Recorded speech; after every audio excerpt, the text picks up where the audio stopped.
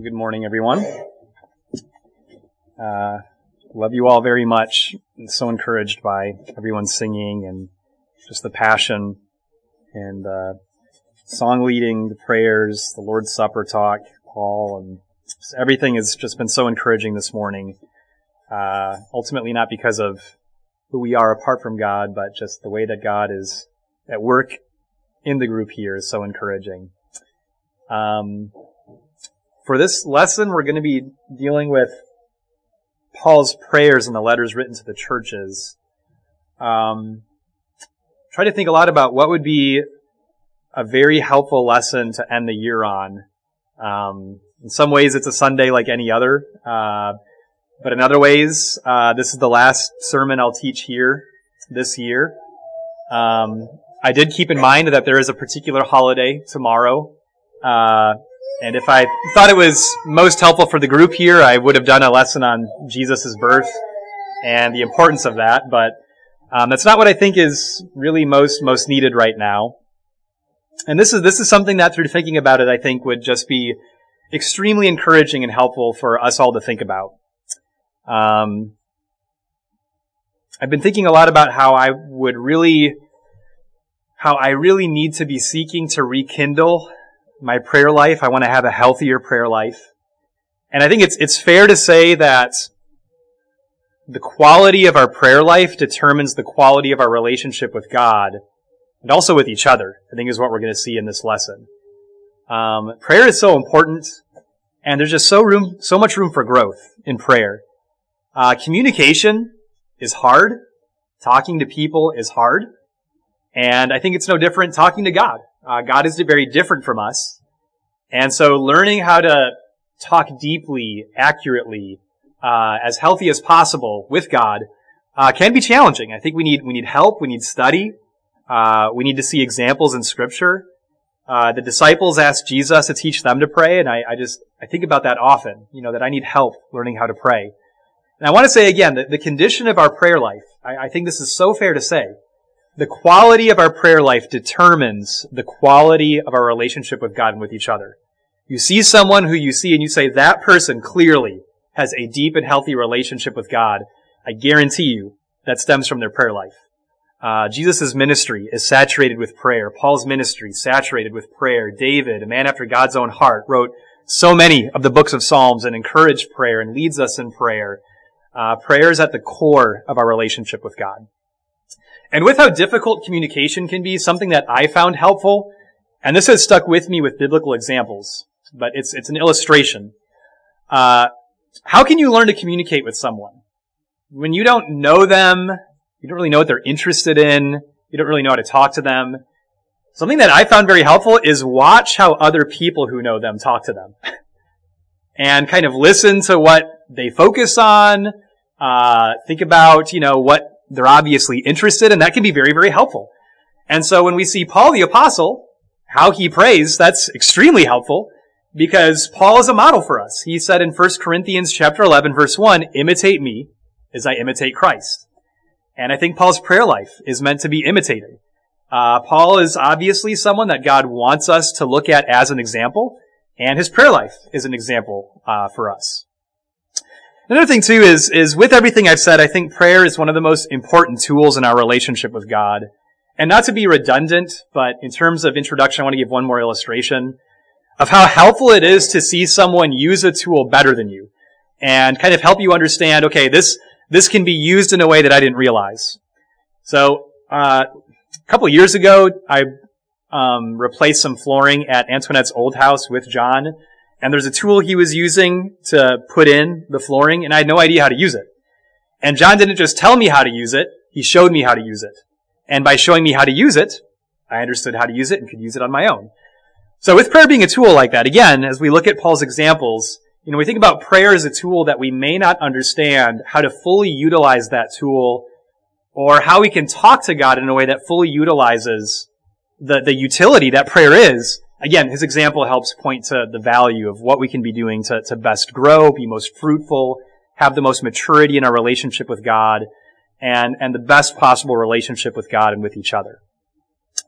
So we're just going to keep this lesson really simple. Really what we're going to do is just look at examples of Paul's prayers and just think about what he prayed for and how we can maybe think more practically about it. We're going to start in Romans chapter 1, and we're going to go book by book as we see prayers. We're not going to cover every prayer. I myself counted 16 prayers. We're just going to cut that in half and do 8 today, and maybe we'll do the other 8. No, we're doing 7 today. We'll do the other 9 some other time maybe. But Romans 1, 8 through 12. And I'm going to read this, and then we'll again think practically about it and try to get some lessons out of this. So Romans 1, verse 8.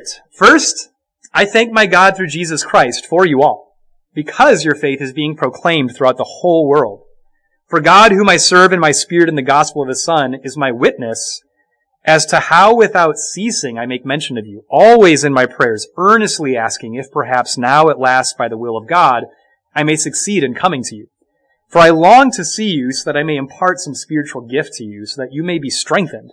That is, to be mutually encouraged while among you by each other's faith, both yours and mine. So what is he praying for?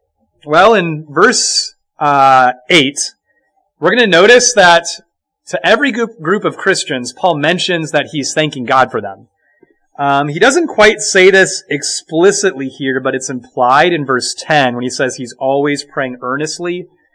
Paul will mention that he's always thanking God for Christians.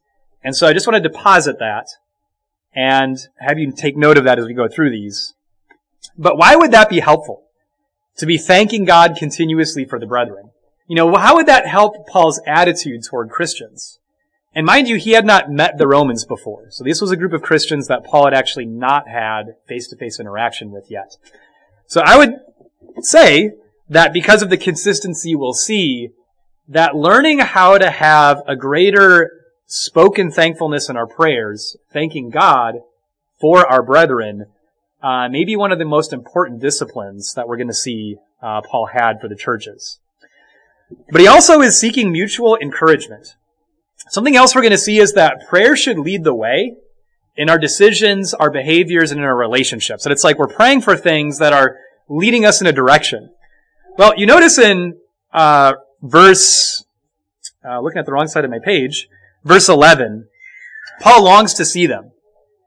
Prayer was Paul's way of seeking edifying face-to-face interaction. Paul was not content to just write letters or to have other people communicate with them.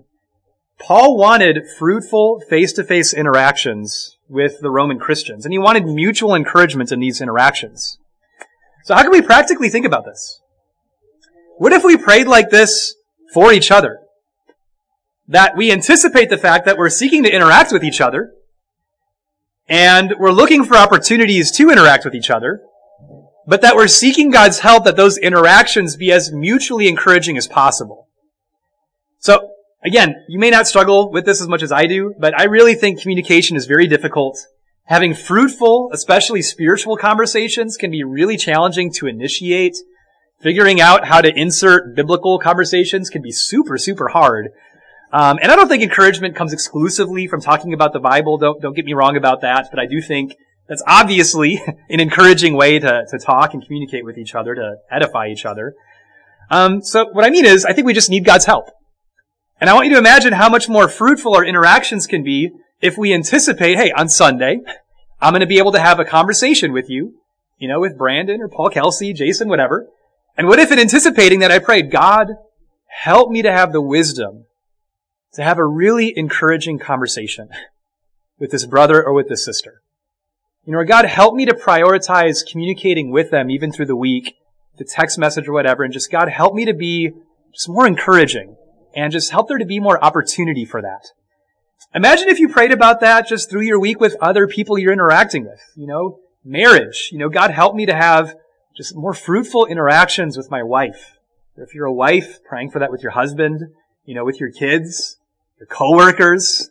Obviously you see the same people at work. So imagine you start your day, God, help me to have just better conversations with these people that I'm seeing every week. I want you to think, would you be scared to pray things like that? Would that be intimidating? To actually pray that God kind of pull you out of your comfort zone? Or is that something we should long for? We should discipline ourselves to long for. And, again, Paul, he's a model. So I want to argue we need to learn to think this way about each other, that we long to be together. We long for mutually encouraging interactions, and that does require some wisdom, some foresight, some prayer, and seeking God's guidance and help. And I want to say this before we go on. Does Paul pray for frivolous things? Where he's praying for things that it doesn't really matter. It's not like God's going to do much about that. It's just, maybe some encouraging words. I don't think that at all. I think Paul prays for things that he knows God will answer. And that if he prays for encouraging interactions, whatever is happening under the hood, I don't know. But I think Paul prays for this because he has confidence God is going to act on this. And God is going to help there to be more encouraging interactions because of his prayers. 1 Corinthians 1, let's turn there, verses 4 through 9. So the Corinthian church, when this letter was written, was in a state of absolute disaster, which I think makes this prayer, in a lot of ways, more amazing. So 1 Corinthians chapter 1, verses 4 through 9, and again, we're just going to be thinking, what is Paul praying for here? I thank my God always concerning you for the grace of God which was given you in Christ Jesus, that in everything you are enriched in him, in all word and all knowledge, even as the witness about Christ was confirmed in you, so that you are not lacking in any gift, eagerly awaiting the revelation of our Lord Jesus Christ, who will also confirm you to the end, beyond reproach in the day of our Lord Jesus Christ. God is faithful, through whom you are called into fellowship with his Son, Jesus Christ our Lord. So the first thing, again, Paul emphasizes he's always thanking God for them. And I realize these letters were written at separate times in Paul's life. Sometimes these letters are written closer together, sometimes farther apart. But even keeping that in mind, I do want you to start adding this together and imagine that Paul has all of these different groups of Christians, that he is prioritizing thanking God always for them. So add the Corinthians into this. That Paul is always thanking God for the Corinthians, even though this is a frustrating group. I mean, this whole letter deals with one major problem after another. Not only is there active sin being tolerated in this group, they're taking each other to court, they're divided, there's arrogance, there's bad attitudes, there's marital problems, there's doctrinal problems. They're not even properly taking the Lord's Supper anymore. They're competing with each other in their assemblies. Just madness. And so you imagine this could be like the Galatian letter, where it just gets right into some fire and brimstone stuff, but no. First thing he says is he is always thanking God concerning them. Now, what is he thankful for? He's not thankful for their current condition, obviously. There's a lot that needs to change. But he's thankful for the grace of God which was given them.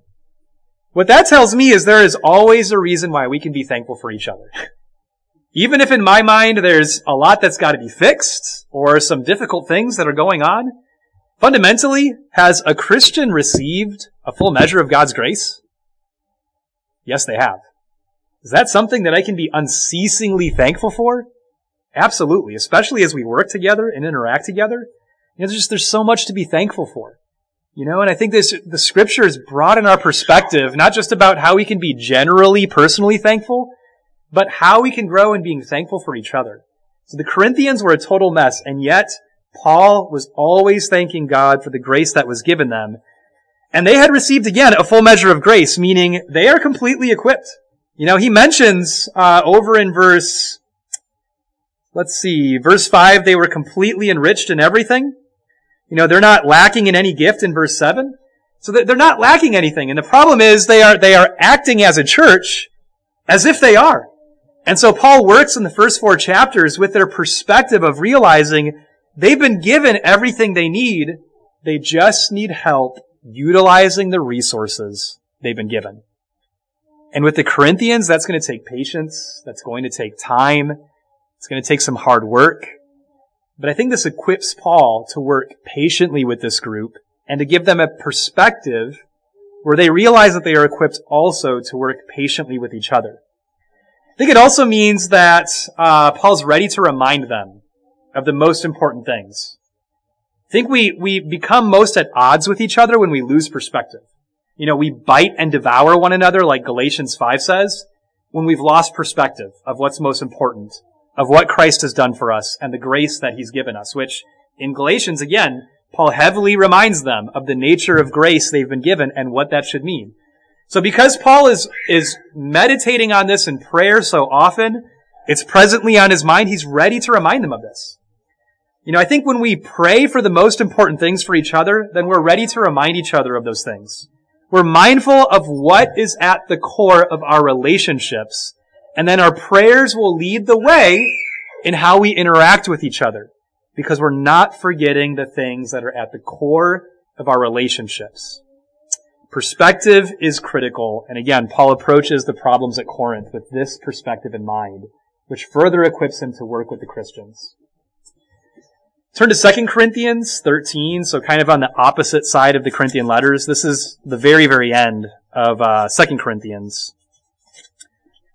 And it's a really simple prayer, but I think there's some helpful things to consider. 2 Corinthians chapter 13, 7 through 9. So here Paul says, "Now we pray to God that you do no wrong. Not that we ourselves may appear approved, but that you may do what is right, even though we may appear unapproved. For we can do nothing against the truth, but only for the truth. For we rejoice when we ourselves are weak, but you are strong. This we also pray for, that you be restored." Your translation may say that you be made complete. So what is Paul praying for? I think the first thing is really, really simple. And so basic, it almost sounds silly. He's praying that they do no wrong, but that they do the right thing. Now, mind you, in chapter 12 at the end, if you just look back a little bit, chapter 12 verse 20, Paul's afraid that when he comes, that there are persisting problems in the group that have not been addressed, that there's sin, that they're hiding, that they're not communicating. So he's aware that even though he's continuing to work with them, he hasn't seen them in a while, and the reality is maybe there's problems going on that still need to be dealt with, and he deals with a major problem in 2 Corinthians as well. What's the point? How can this be helpful for us? I would word this that Paul is fighting for the Corinthians. He's fighting for their will. I think when we know brethren are struggling with decisions, with temptations, with sin, we need to fight for our brethren. Paul knows that the Corinthians are going through a struggle. They've got decisions that they've got to make both as a church and individually within that church, as he said at the end of chapter 12, where he's afraid that there's certain individuals in the group that really aren't working through things the way that they should. The reality is, we all struggle with temptation. And Satan is busy every day trying to find some way in to plant some seed of something to get us moving in a direction away from the truth. And I think this is just a great model. That we just are mindful that we need to pray for each other. That we not make decisions that are against God, even in the silent, quiet places of our hearts. And that we pray that we make good decisions that glorify God. And again, is Paul praying redundantly? Is he praying that they do no wrong, but, God's not going to really do anything about that or help them? I mean, it's up to them. It's their will. We have free will, but is Paul praying this because God will work with that? That God will help the Corinthians be more innocent? That he will help the Corinthians make better decisions? I think that's exactly why Paul is praying this prayer. We need to fight for each other in our prayers. And I think we're invested in each other, not just because of when we see each other, but because of a confidence that even when I don't see you, I'm still fighting for you. And I still care about the decisions you're making. And I realize that there's a lot of work that goes into our relationship with God. And Satan is trying to undermine that work and destroy that work. And our prayers matter. So Paul is praying simply that they don't do wrong, but they do what is right. And how does this lead the way? Paul will say in the 2 Corinthian letter that he's had to become a fool to appeal to them and to work with them at this point. But he says here, he's not concerned about his image. He's not praying that they do no wrong in verse 7 so that he can appear to be right. He's not trying to protect his reputation. Paul's worked with the Corinthians a lot. So if they go off the deep end, it's like, well, I guess Paul's not a very good teacher, not a very effective apostle. The Corinthians went off the deep end and Paul was working with them. So, he's just not a very good teacher. But Paul was willing to make a fool of himself. And I know this can be hard to correlate, but I think there's times where we may have to look foolish to reach out to each other, to help each other, where we may have to risk looking a certain way to try to really help each other and take risks in having conversations. And again, these kind of prayers lead the way where I'm more willing to appeal and work with things where I might look bad along the way to you, and I may risk losing some kind of respect you may have for me because of my willingness to say what's difficult. But again, I think this was leading the way for Paul, and that they be made complete, be fully restored. And I think the idea is God's given us everything we need to be fully united with Him, to do His will entirely. You know, He's given us everything we need to solve every spiritual problem that we're confronted with. And Paul is praying that they be made complete. You know, that every issue be resolved. That every problem be fixed. That every sin be repented of and that be resolved as well. And he's praying for this. You know, we can be complete. You know, we don't need to have lingering issues. We don't have to have lingering sins or lingering attitude problems. We can work through anything. You know, and I think especially when we notice problems or things that we see need to be fixed, we just need to be more diligent to pray that we be made complete as a group and be fully restored. All right. Turn to Ephesians chapter 1. So Galatians, actually, to my reading, doesn't have any clear prayers for the group. If you find that, I'd be interested in seeing that if you're aware of that. But the next prayer I'm aware of is Ephesians 1, 15 through 19, as we read in the scripture reading. So again, we're going to read this and talk about what he's praying for and what we can learn from that. Ephesians 1:15. For this reason I too, having heard of the faith in the Lord Jesus which exists among you, and your love for all the saints, do not cease giving thanks for you, while making mention of you in my prayers, that the God of our Lord Jesus Christ, the Father of glory, may give to you the spirit of wisdom and of revelation in the knowledge of Him, so that you, the eyes of your heart having been enlightened, will know what is the hope of His calling, what are the riches of the glory of His inheritance in the saints, and what is the surpassing greatness of His power toward us who believe, according to the working of the might of His strength. So what is he praying for the Ephesians? So add them to the list of groups that Paul is praying for, and notice in verse 15, or verse 16 rather, how often is he thanking God for the Ephesians? He's not ceasing to do it, and I think that implies he's making a very constant habit of this. So imagine how much are brethren on Paul's mind? You know, how much is Paul thinking about the brethren and thinking about brethren in such a high way? You know, that different conditions or different churches who are in different spiritual conditions, Paul is still praying for the Corinthians, the Romans that he's not met, the Ephesians that he's had time to work with. He's unceasingly thanking God for them and for detailed spiritual reasons, knowing the group. So he's thankful for their faith. He's thankful for their love for all the saints. And this compels him to continue to pray for them. And so I've summarized some of these points. In verse 17, you know, he's praying something that's kind of difficult to define. And I want you to think about this. Some of this stuff in the Ephesian letter is harder to define in terms of his prayers.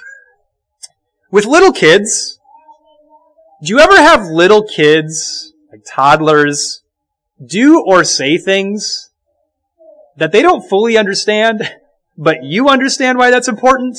And your hope is as they continue to say that over time, they'll get it more, understand the value of whatever it is they're doing or saying, that maybe at some point they're doing it because you know it's valuable, so you're trying to get them to understand its value.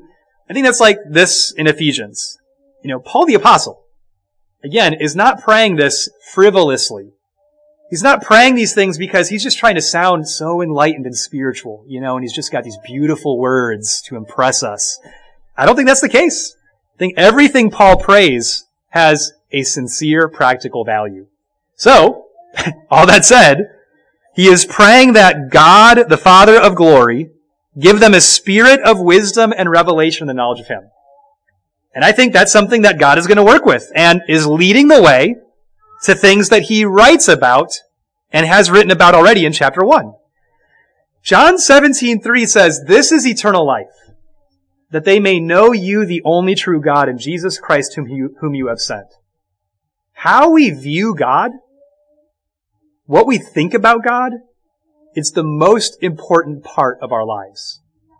And how we view God, how we think about God, will determine our devotion to God. And it will determine the priority we place on kingdom values and God's instruction, especially when it requires sacrifice. So Paul first is praying that God grant them a greater knowledge and a greater wisdom of hearing and reading about these things, but that it be utilized in their lives, that it have an impact on their daily living. And in this, that the eyes of their heart be enlightened. Again, not just flowery poetry language, but there's some practical value to this, that this is an internal thing that has to happen. That they've got to really soak this in, take it personally, and then they can more clearly see the reality of who God is, and to know the multifaceted glory of what we have access to in Christ. And so we've been given access to this calling that has hope. No matter how hard it is that we think it is to obey God, there's greater hope involved in submitting to Him. No matter how much sacrifice is involved in reorienting myself to do what God actually tells me I need to be doing, there's hope in that. And He tells me that there's an inheritance God has in His people. God is fully invested and has given us power according to the might that we've seen in Christ when He was risen from the dead. Listen, when I have convictions, how I act on godly convictions determines whether or not I understand these things that Paul is praying for. When I limit my spiritual growth, it's because I don't understand these things that Paul's praying for. When I hear instruction, again, that requires sacrifice, but it intimidates me. It makes me nervous. I don't really want to do it. I think more about my inadequacy, and, that's just not something I feel like I can do or want to bother learning to do. It's because I don't understand these things right here. If I understand the multifaceted glory of what I have access to in Christ, my mission will be to read God's Word and obey whatever it is He tells me to do. And I will crave it. I will want it. And when I'm convicted because something in a sermon, class, personal reading, whatever, when I'm convicted by something, I'm going to want to hold on to that conviction. And God, please help me grow and change, because this perspective leads to a transforming devotion to the Lord. What Paul is doing is setting up a perspective that will equip the Ephesians to apply the practical instructions that come later. All right. One last thing on this prayer here. I think there's a pull that's not necessarily a bad thing. It's just something to be very aware of. It can become bad. I think there's a constant pull that our relationships and our conversation become merely social. And it's okay for us to have social conversations, right? There's just a balance to this. But I think there's a pull that everything about what we talk about outside of the formal context of worship or study, just always social. And that's not a bad thing. What I mean is just worldly things, worldly interests. Not a bad thing. But if we're really praying for these things, this is what distinguishes our relationships from worldly relationships. And this is what distinguishes our relationships from being just normal things in everyday life. This is an incredible truth, kind of behind the scenes in who we are. And so the goal is we want to cultivate these things. And when Paul was writing to them, his writing was to cultivate these things. And so our relationships, we are uniquely equipped to cultivate these things in our relationship, where we want to help each other to know these things. We want to help each other better know God, better have wisdom to navigate a relationship with God, and that involves better knowing these things. Before we move on, something that I said, or something that I don't know if I said clearly enough, but I want to reinforce here, adapt these prayers. Part of the reason we're going through this is not to see, okay, this is what Paul prayed for. These aren't just a part of the letters. It's like, okay, yeah, Paul's praying for the churches, writing things, yeah.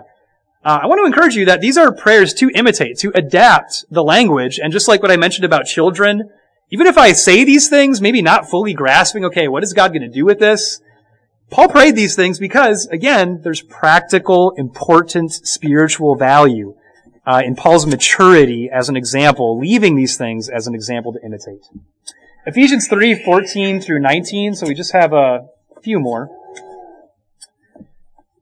What is he praying for? So Ephesians 3:14. For this reason I bow my knees before the Father, from whom every family in heaven and on earth is named, that he would give you, according to the riches of his glory, to be strengthened with power through his Spirit in the inner man, so that Christ may dwell in your hearts through faith, and that you, being firmly rooted and grounded in love, may be able to comprehend with all the saints what is the breadth and length and height and depth, and to know the love of Christ, which surpasses knowledge, you may be filled up to all the fullness of God. Now to him who is able to do far more abundantly beyond all that we ask or understand, according to the power that works within us, to him be the glory in the church and in Christ Jesus to all generations, forever and ever. Amen. So these Ephesians prayers are a bit more girthy. They have a lot more going on. So more on the board with these prayers. First thing is to be internally empowered through the Spirit. And again, I know I keep reiterating this. I don't think Paul's just using pretty spiritual language. There's some practical value to this. That he's seeking that in verse 16 that these Christians be strengthened with power through his Spirit. This is something that he's praying for. This is an internal thing where God is doing the heavy lifting. And similarly in verse 17, that Christ would dwell in their hearts through faith. There's a lot going on that God is having to do here. That there's a power, there's a work and an investment that God is doing here. I want to illustrate the importance of this with something that I've brought up in a lesson before, but it's been a while. This may not sound familiar to everybody. But when I was in Minnesota, there was a church there that did a gospel meeting on ways that God had helped them work through adversity. So different members of a church, gave lessons on ways God helped them through specific adversities. One man did a lesson on how God had helped him through a lot of adversity with his severely disabled son. And this couple doesn't live in Minnesota anymore because they have to move around to meet their child's needs. So he mentioned that as a parent, he has to work difficult jobs to get the resources needed to help his child's medical needs and educational needs. It's emotionally exhausting. It takes up tons of their time. It's grueling in terms of the sleeplessness, the thoughtfulness that has to go into it all. His wife also had to work, and they just have to do all these things to help their child not only live, but to be able to communicate and make progress in his education. A lot of specialized, very specific things, expensive things were needed to make these things happen. And what he mentioned in that lesson has stuck with me ever since. He said that whenever him and his wife would see even the slightest bit of progress, things that other people would never notice, but him and his wife would notice because of how invested they were. He said that even the slightest sign of progress to them made it all worth it. And their son has no comprehension to appreciate how much work they're having to do, how much joy it brings them. And it sounded like their son had some degree of comprehension and capability to communicate in some way and learn. But the idea is seeing things from God's perspective. When we think about being empowered, that's not some, like Pentecostal, just emotional thing. I think it's the idea that God is hard at work here. That God is doing some heavy lifting. That He's really invested here. And God is doing so much behind the scenes that to us, we may see some tiny sign of progress in faith. And to us, it's like, oh, that's encouraging that you grew in some way. But think about it. How much has it cost God to make that happen behind the scenes? So not only is Paul aware of that, he's praying about that. And obviously to know the love of Christ, the length, width, height, breadth, to know the love of Christ that surpasses knowledge, to be filled up to all the fullness of God. Again, is Paul wasting space? Not just saying, I pray that you grow in the love of Christ. Keep it at that. Wouldn't that cover it?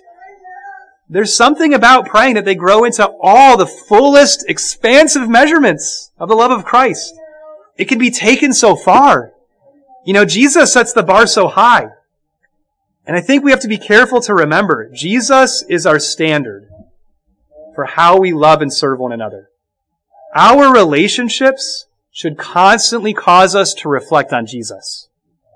Our relationships should constantly cause us to better appreciate what we're remembering in the Lord's Supper every Sunday.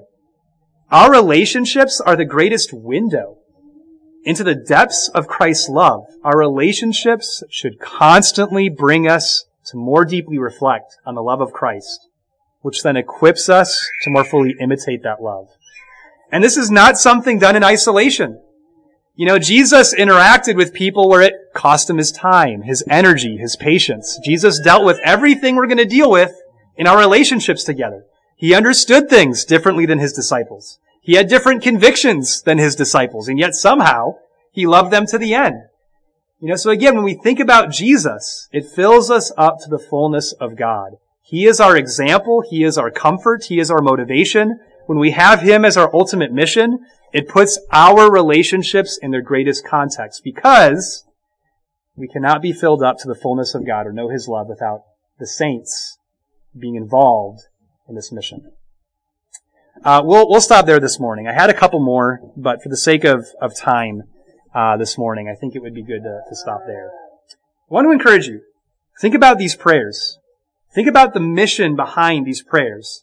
That Paul is someone who could, be in comfortable circumstances and not be overtaken by the ease of comfort, but still work sacrificially.